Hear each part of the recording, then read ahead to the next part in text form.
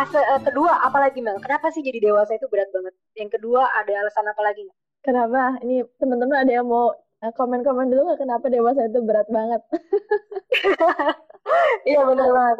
Oh, aku mau bilang kemarin aku udah polling tuh Mel. Jadi ada Oh, 89 orang yang ngisi polling aku. wow, banyak Delapan puluh sekali. tujuh persen mereka tuh ngejawab kalau jadi dewasa, pas jadi dewasa tuh berat banget gitu. Dan itu ada banyak Mel. Dari mulai masalah Hmm, identity, responsibility yang banyak banget gitu mereka bilang. Terus juga ada tuntutan banyak secara finansial dan lain sebagainya iya, gitu. Nah, teman-teman di bawah yang pada nonton, boleh nih komen. Apa sih yang ngebuat kalian merasa proses jadi dewasa tuh berat banget gitu? ya. Nah, sambil misalkan pada berpikir atau segala macam, ini aku mau coba bawa lagi ke topik yang tadi. Kalau misalkan yang pertama tadi kan dewasa itu berat banget karena memang identity crisis kita. Dan itu sebenarnya sesuatu yang sudah terjadi di masa lampau gitu kan Kak. Nah, terus Hmm, apa yang terjadi sama diri kita saat ini gitu kan?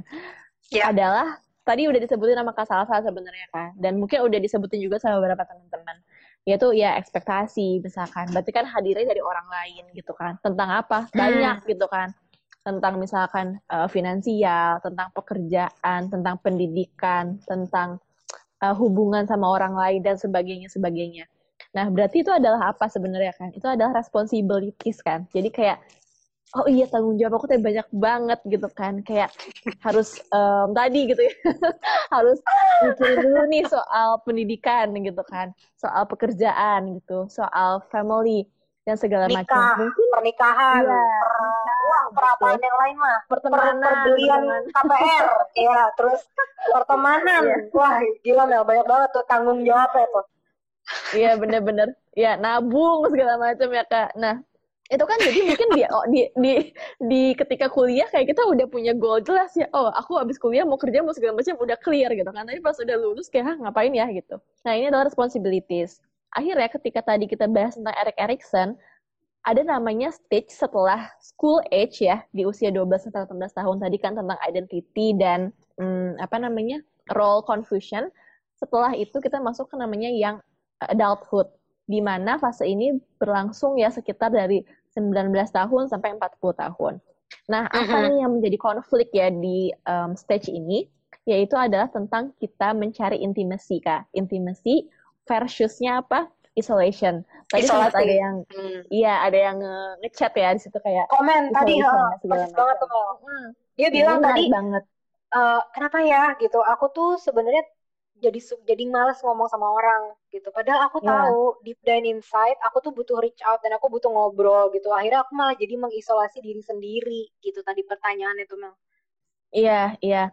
Nah, ini adalah hal yang perlu memang dipikirin dulu dan masalahnya di mana. Kenapa sih sampai kalau misalkan yang tadi ya case-nya nggak mau nge-reach out gitu ya, dari sisi kitanya maupun dari sisi orang lain. Misalkan kita ternyata punya banyak ekspektasi terhadap orang lain untuk ke diri kita.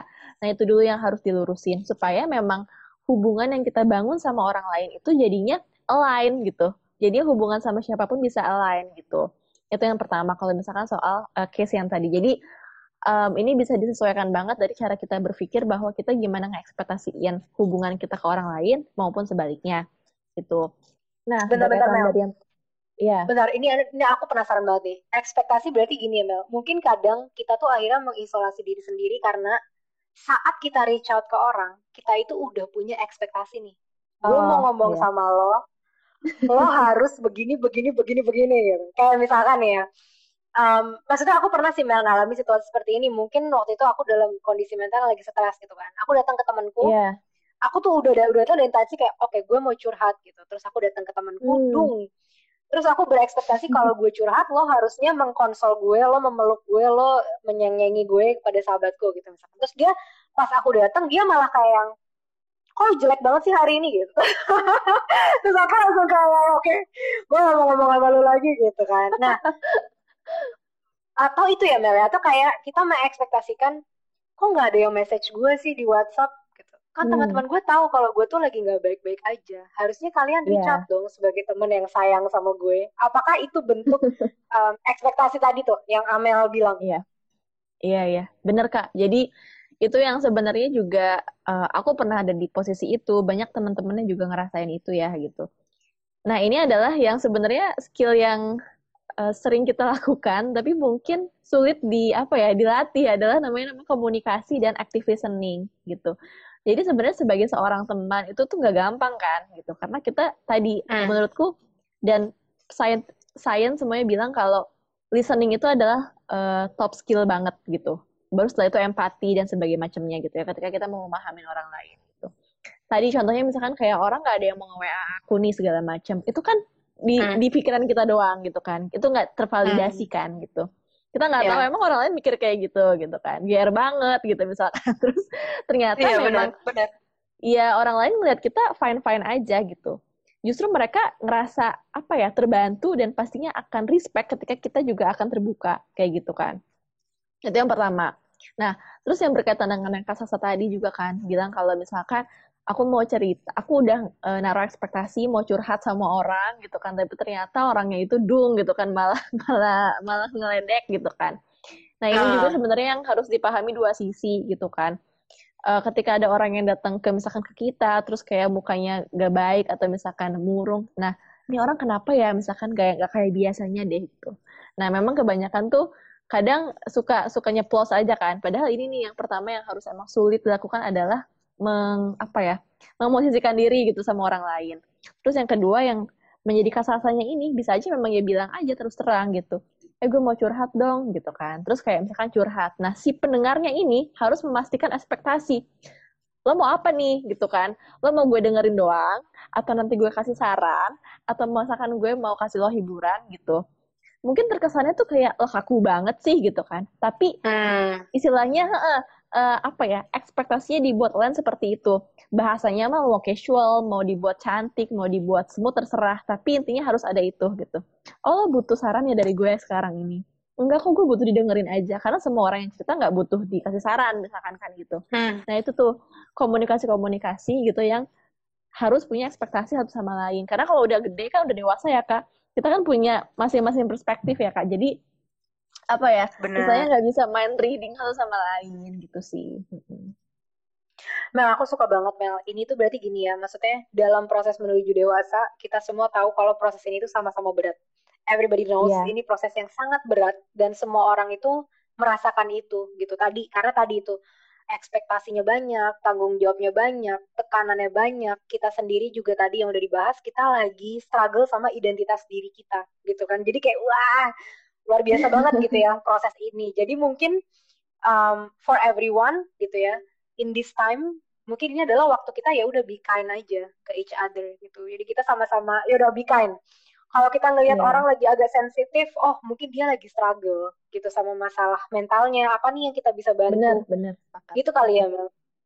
Ya mungkin karena ini juga pemahaman yang mungkin aku kadang lupa ya. Maksudnya kadang kita ngeliat orang, kenapa sih orang jutek banget gitu. Padahal mungkin dia lagi struggle gitu di dalam dirinya dengan sesuatu gitu. Nah, tadi tuh juga jadi gini Mel, tadi kan Amel bilang kenapa sih tadi teman kita itu yang komen dia jadi pengen isolasi gitu. Jadi kita harus make sure mungkin saat kita berhubungan sama orang ekspektasinya harus jelas gitu. Jangan punya ada ekspektasi atau kalau ada dibikin jelas. Jadi kamu nggak kecewa. Mungkin kamu sering dikecewakan dari hubungannya sehingga jadi kayak gue capek nggak mau ngomong lagi sama orang gitu kan. Dan kenapa Mel? Kenapa berhubungan, relationship atau intimacy ya mungkin ya, itu penting dalam kita melalui masa dewasa ini gitu.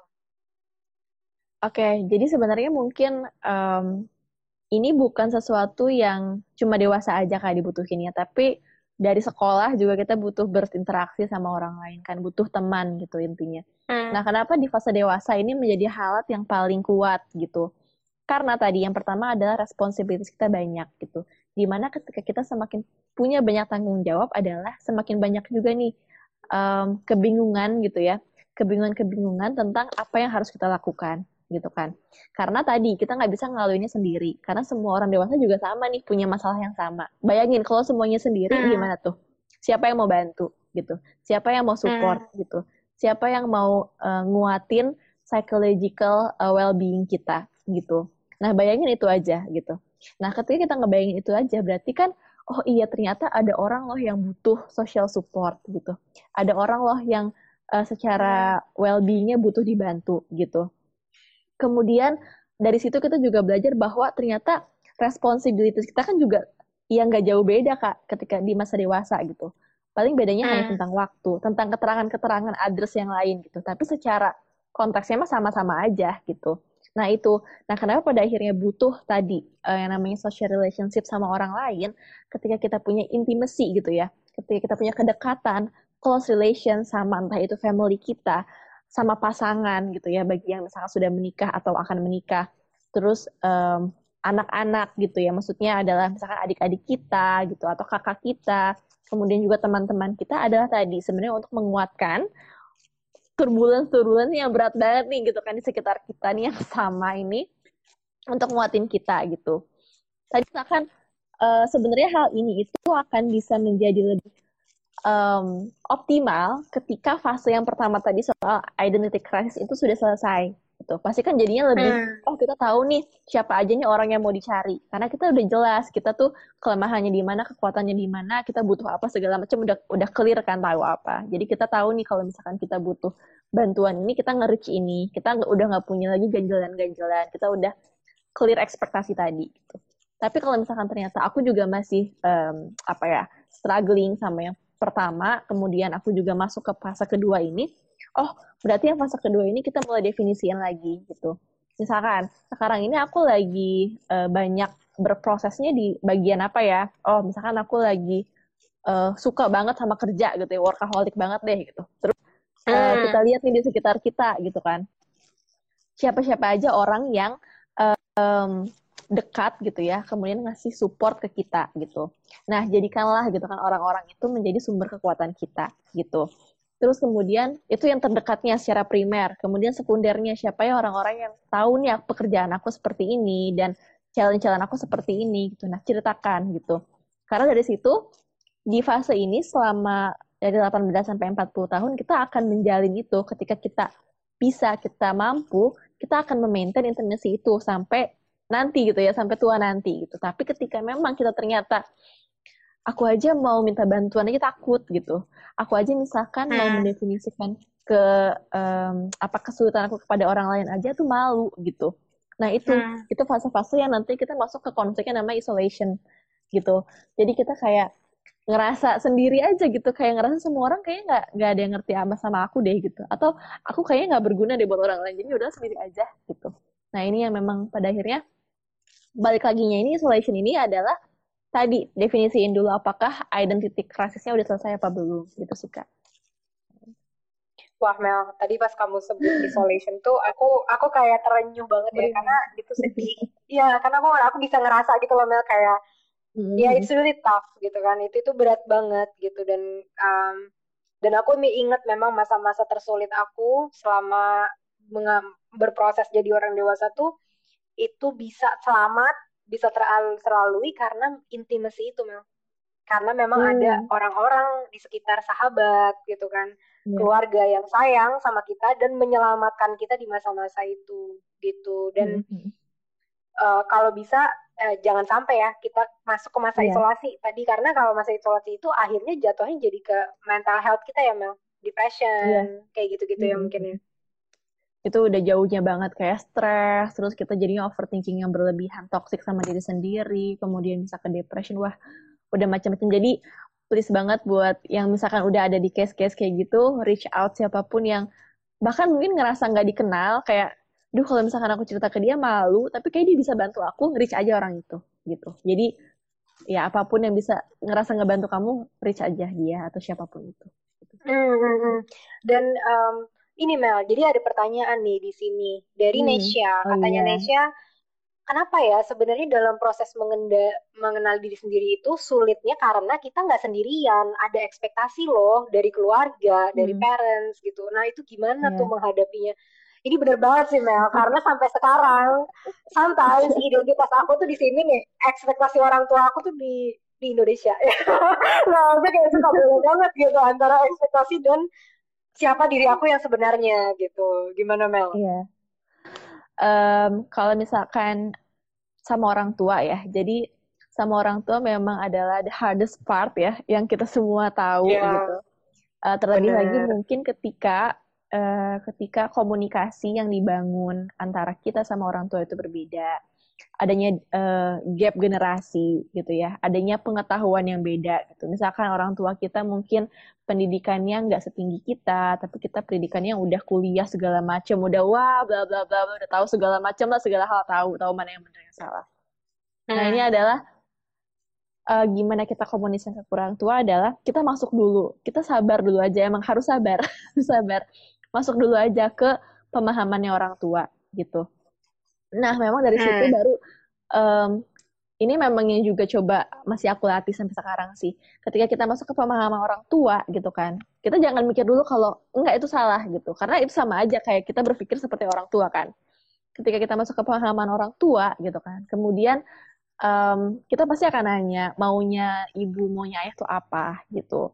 Nah dari situ kita kasih alasan gitu kan, misalkan positif negatifnya apa gitu kan, dari pandangan mereka ya, jangan dari pandangan kita. Nah baru dari situ kita juga Hmm. komunikasi ini sebagai anak gitu kan, kita menghargai gitu kan usaha orang tua segala macam perspektif gitu. Nah bagaimana kalau misalkan rencananya dibuat menjadi lebih A B C D E, jadi jangan di counter aku kayaknya nggak mau deh, itu kayaknya kurang-kurang baik buat aku. Tapi gimana caranya kita istilahnya menyelipkan nih ekspektasi-ekspektasi kita, kesukaan-kesukaan kita tuh satu demi satu gitu. Emang nggak bisa semuanya gitu. Apalagi misalkan untuk orang tua yang sulit gitu ya, maksudnya mengalinkan ekspektasi satu sama lain. Jadi satu demi satu dimasukin nih pemahaman orang tua, gimana Bu kalau ini masih belum bisa juga, apa namanya, coba lagi di lain waktu gitu. Karena pada akhirnya Ya. iya gitu kan, kita juga bisa recall nih memori-memori kita masih kecil dulu. Kenapa sih aku kayak gini? Karena dulu aku begini. Karena dulu ibu bapak seperti ini gitu. Jadi mungkin itu bisa ngebantu orang tua juga nih untuk memahami kita. Oh iya ya, dulu kita nggak didik kamu gitu tuh seperti itu gitu sih. Iya, dan ini menarik banget ya Mel. Ini nanti akhirnya bisa juga masuk ke topik boundaries. Jadi Iya. mungkin nanti kalau teman-teman tertarik, makanya nih pertanyaan-pertanyaan kalian akan aku visit lagi, aku lihat lagi pada apa sih tanyanya yang kalian pengen tahu tuh apa gitu kan. Nanti kita bahas Mhm. lagi. Mungkin boundaries juga bisa jadi salah satu yang apa ya Mel bagus gitu. Karena aku mungkin Iya. as an example gitu ya waktu dulu tuh aku akhirnya oh ya udah coba aku kuliahnya di luar kota atau coba aku cari kerjanya tuh di luar negeri gitu biar karena aku Hmm. sadar aku dalam masa pengen mengenali diri sendiri dan biar aku jauh lebih netral coba aku taruh boundaries ini gitu jadi aku ada waktu Hmm. untuk berpikir orang tua aku juga ya dia nggak terlalu ngeliat gitu kalau ada perubahan yang gimana atau dia Iya, yang nggak iya, iya. setuju gitu dan jadi pelan-pelan gitu dibikin organik Iya, antara iya. identitas kita dan ekspektasi orang tua. Dan ini pertanyaan ekspektasi banyak banget, Mal. Jadi aku senang banget sih ngeliat teman-teman pada aktif nih ya, pada nanya tadi ada yang nanya juga Iya. um, kenapa ya aku tuh suka ngerasa susah untuk nerima feedback. Tadi ada yang nanya gitu kan, Ah, iya. kenapa tuh gitu. Terus ini Habib juga nanya nih, kalau sempet toxic sama diri sendiri tuh ciri-cirinya kayak apa sih? Gitu. Hmm, hmm, hmm, hmm. Ini aku suka banget sih pertanyaan yang kenapa kita susah banget buat nerima kritik buruk tentang diri kita ya. Ini mungkin banyak juga yang udah ngelaluin, bahkan aku sendiri pun pernah melalui itu. Jadi kayak em, apa ya? Ketika dapat feedback buruk gitu ya, feedback yang approach-nya beda-beda kan dari setiap orang. Itu mungkin entah itu bos atau misalkan keluarga kita gitu. Kadang ada denialnya dulu nih, kayak enggak gue nggak gitu gitu misalkan. Kayak gitu ya nggak sih, semua orang Iya, pasti iya, kayak iya, gitu iya, gitu. iya. Iya, Kayak perasaan dia aja sesimpel kali gitu kayak. sesimpel Iya, iya, iya iya. sesimpel dikomunikasikannya dengan baik gitu, sesimpel kayak misalkan kamu mungkin bisa improve lah di komunikasi kamu untuk lebih lancar lagi karena tadi bla bla bla. Biasanya gue kayaknya baik-baik aja gitu kan. Nah nggak Hmm. apa-apa nih yang kayak gini-gini nih, denial denial itu rasain dulu gitu, oh gitu, denial denial terus dari situ kita paham. Jadi ketika denial jangan ya udah bodo amat gitu. Nah, itu yang berulang terus nggak bisa nerima kritik buruk pada akhirnya. Tapi ketika kita denial, kita mikir lagi, kok aku mikir kayak gini gitu. Nah, jadi si denialnya itu Hmm. diproses gitu. Oh, Benar. kenapa ya gitu? Emang emang tapi sebenarnya mungkin bisa aja benar sih gitu. Jadi kayak kita tuh benar-benar mikir, consider lagi gitu.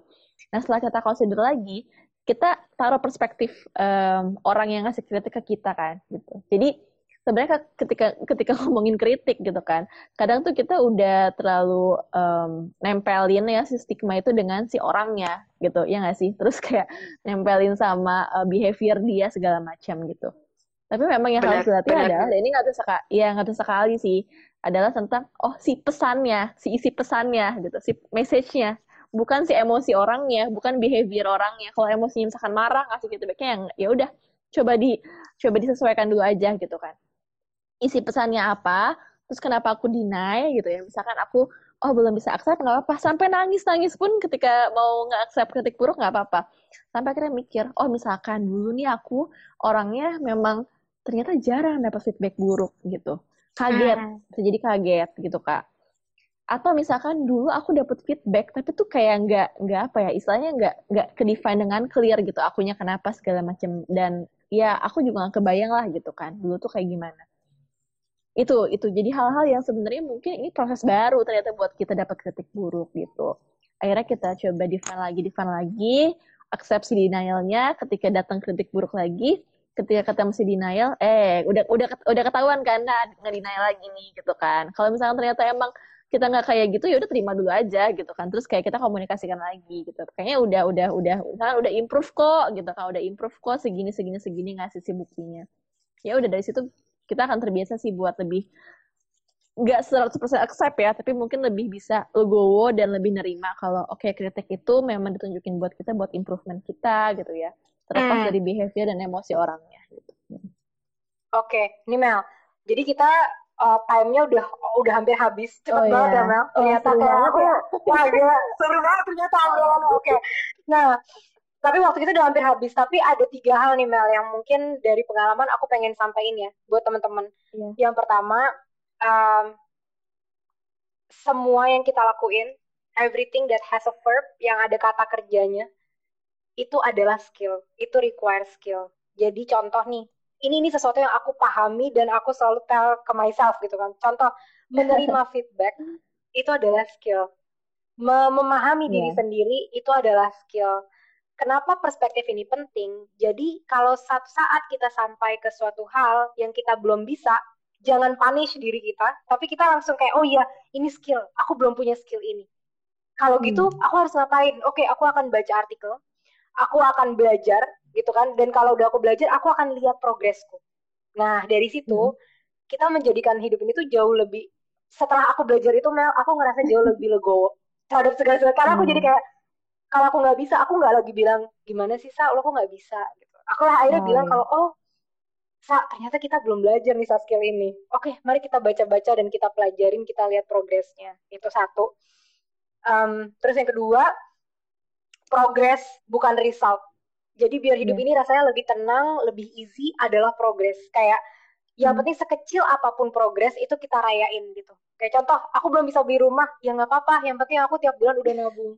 Nah, gitu kan. Contoh gitu kan. Aku hari ini dimarahin bos 5 kali. Oke, ini udah improvement. Kemarin aku dimarahin 10 kali gitu. Dan udah beda cara feedbacknya. Misalnya kayak gitu. Jadi ya udah gitu. Itu mungkin ngebuat things jauh lebih apa ya Mel? Lebih legowo gitu. Iya, lebih pressure-nya kita ambil gitu dari situ. Nah, teman-teman, karena waktunya udah mau habis, jadi aku bakal akhirin gitu ya. Tapi sebelum kita pergi ya Mel, teman-teman please banget kasih feedback apa yang kalian suka, apakah ini valuable, apakah ini bermanfaat buat kalian, karena aku ngelakuin ini for you, aku pengen ngebantu lebih banyak orang. Amel juga pasti melewati masa-masa menuju kedewasaan. Please share feedback kalian. Kalau bagus di share, kalau jelek juga di share, akan kita perbaikin dan kasih tahu topik-topik apa sih yang pengen kalian kita perbincangin. Kalau itu skill related, nanti mungkin Amel atau aku akan invite orang lain lagi. Misalkan finance nih. Oke, kita invite yang bisa menasehati kita, jadi kita bisa sama-sama belajar bareng. Oke? Mel, ada kata-kata terakhir yang mau disampaikan? Kalau misalkan terkait sesi ini ya, nggak ada sih, lebih ke teman-teman dapat sesuatu, value-nya jadiin sesuatu yang memang dipikirin, self-reflection, jangan terlalu hard sama diri sendiri, tapi jelas goalnya apa, next step-nya mau apa gitu. Yang penting tahu aja next step-nya apa, walaupun sedikit demi sedikit. Yang penting tadi berprogres. Jadi setelah dari sini harapannya bisa semakin sering self reflection sih gitu, dan juga semakin tahu nih gitu kan progres aku udah sampai mana gitu, supaya tadi value-value kita gitu untuk menjadi dewasa itu bisa lebih apa ya, lebih legowo dan lebih menyenangkan lah gitu, walaupun banyak masalah yang datang menghampiri. Apa dari aku? Sip. Thank you banget Amel buat waktunya. Videonya bakal aku upload ya kan. Nanti juga kita mau bikin podcast juga ya Mel. Bakal kita masukin ke Wah, podcast ya, juga. seru banget. Ya, seru banget nih. Jadi teman-teman please masukin topiknya dari kalian request apa akan kita bahas dan see you next week ya Mel. Iya, bener. Semoga next week ada lagi. Dan, oh ya, kalau misalkan ada yang punya insight baru, kabarin aja ke kita. Oke. Siap. Oke, kalau gitu have a very very good Saturday night. See you next week. Bye-bye. Bye-bye semuanya. Thank you. Thank you.